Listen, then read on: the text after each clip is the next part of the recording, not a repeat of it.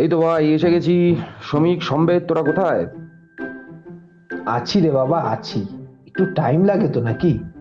বয়স হচ্ছে। বাপরে, এমন করে বলছিস যেন 75 বছরে পা রাখলি। এই, আমার নাম কেউ বললো না কেন? আগেরটা ছিলাম না বলে নাকি? এসব কিন্তু ঠিক না ভাই। আরে কৌস্তব দাও এসছে আজকে, আমি তো জানতাম তুমি খালি ন্যারেশন করো। ওই শর্ট গল্পে আমি ন্যারেটার ছিলাম। ঠিক আছে ঠিক আছে, আর ডাক পেটাস না। আচ্ছা, কিন্তু এখানে ডাকলি কে বা কেন? একটু জানা ভাই কেউ। হ্যাঁ সত্যি, মানে জানিস তো আমি কত ব্যস্ত থাকি সারাদিন। কতক্ষণ আকাশের দিকে তাকিয়ে থাকতে হয় বলতো আমাকে?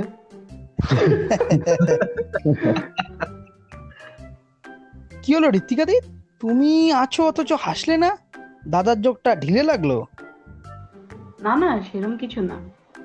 এই দেখি দেখি, এই তোমার এই হাতে এই দাগগুলো কিসের গো? এ বাবা, তাই তো খেয়াল করিনি তো। এভাবে কাটলো কি করে? কিছু না রে, জাস্ট পড়ে গেছিলাম। এই পড়ে গেলে তো এভাবে কাটে না। এই সত্যি করে বল, কি হয়েছে? বললাম তো কিছু না।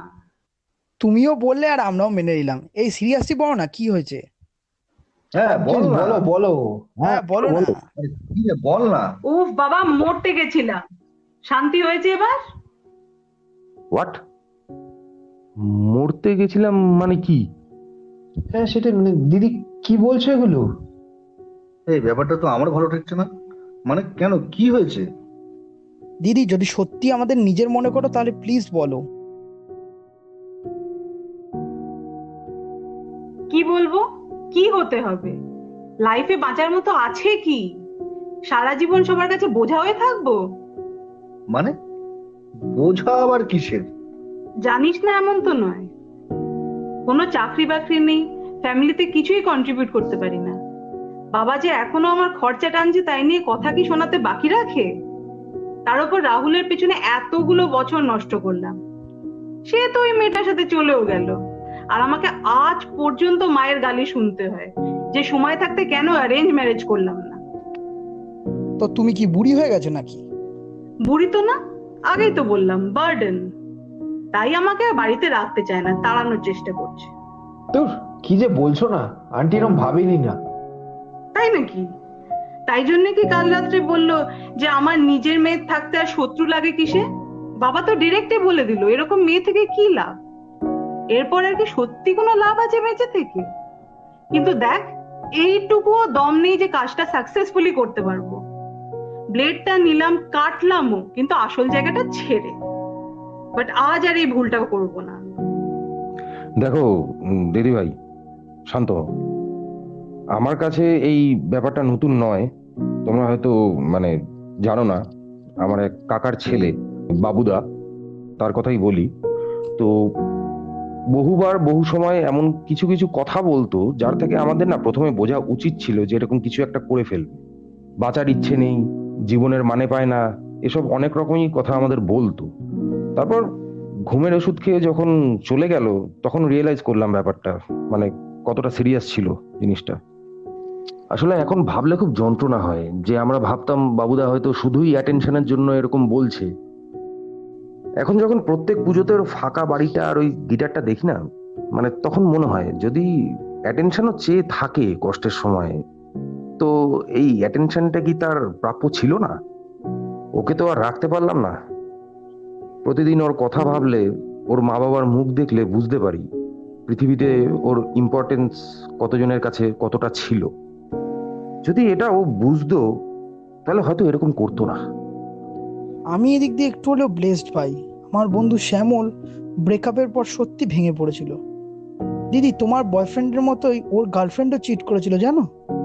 খুব কষ্টে থাকতো, কারোর সাথে কথা বলতো না, খাওয়া দাওয়াও প্রায় ছেড়ে দিয়েছিল। কিন্তু ও কতটা কষ্টে আছে সেটা আমি বুঝলাম যখন ও বললো যে সব শেষ না হলে শান্তি পাবে না। ও মুক্তি চাইছিল। বিশ্বাস করো দিদি, প্রচুর সময় এবং প্রচুর ধৈর্য লেগেছে ওকে এর থেকে বার করে আনতে। কখনো আমার সাথে শেয়ার করতো, কখনো ফোন করে চুপ করে থাকতো। আমি তাও ধরে থাকতাম। বহু কষ্টের মাথায় ঢোকালাম যে একজন ডাক্তার দেখাতে, মেন্টাল হেল্পের জন্য। তারপর আস্তে আস্তে সে নর্মাল হলো। তাই আমার মনে হয় ও পারলে তুমিও পারবে, শুধু একটু সাহায্যের প্রয়োজন। সত্যি গো দিদি, এই সাহায্যের না অনেক ভ্যালু আছে। আমি আগে কাউকে শেয়ার করিনি, কিন্তু আজ তোমায় বলছি।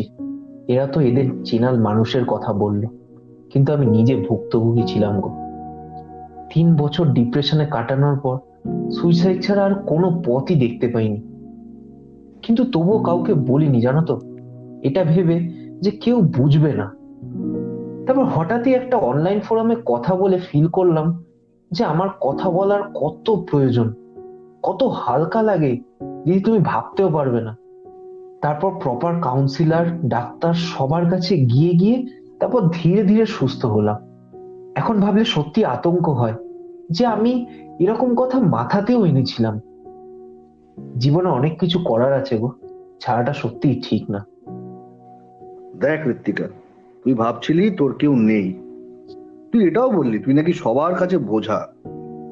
তোর এদের কথা শোনার পরও কি তাই মনে হচ্ছে? আর এরা তো তাও তোর বন্ধু বা ছোট ভাইয়ের মতন।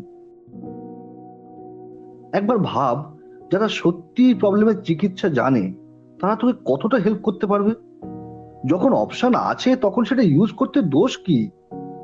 সুইসাইড একটা মোমেন্টারি ফিলিং থেকে মানুষজন করে, কিন্তু বিশ্বাস কর, ইম্প্যাক্টটা কিন্তু সারা জীবনের হয়। আরে টানেলের শেষে আলো আছেই আছে, শুধু টানেলটা কত লম্বা সেটাই বুঝতে হবে। বুঝলি পাগলি? সত্যি এভাবে ভাবছি যখন একটু অন্যরকমই লাগছে। তাহলে কি একটা ডাক্তার দেখিয়ে নেব? কি বলিস তোরা? আলবাত। দেখি নাও, আর চিন্তা করো না, পয়সা স্বামী দেবে। এই, আচ্ছা দিয়ে দেবো, তুমি দেখো।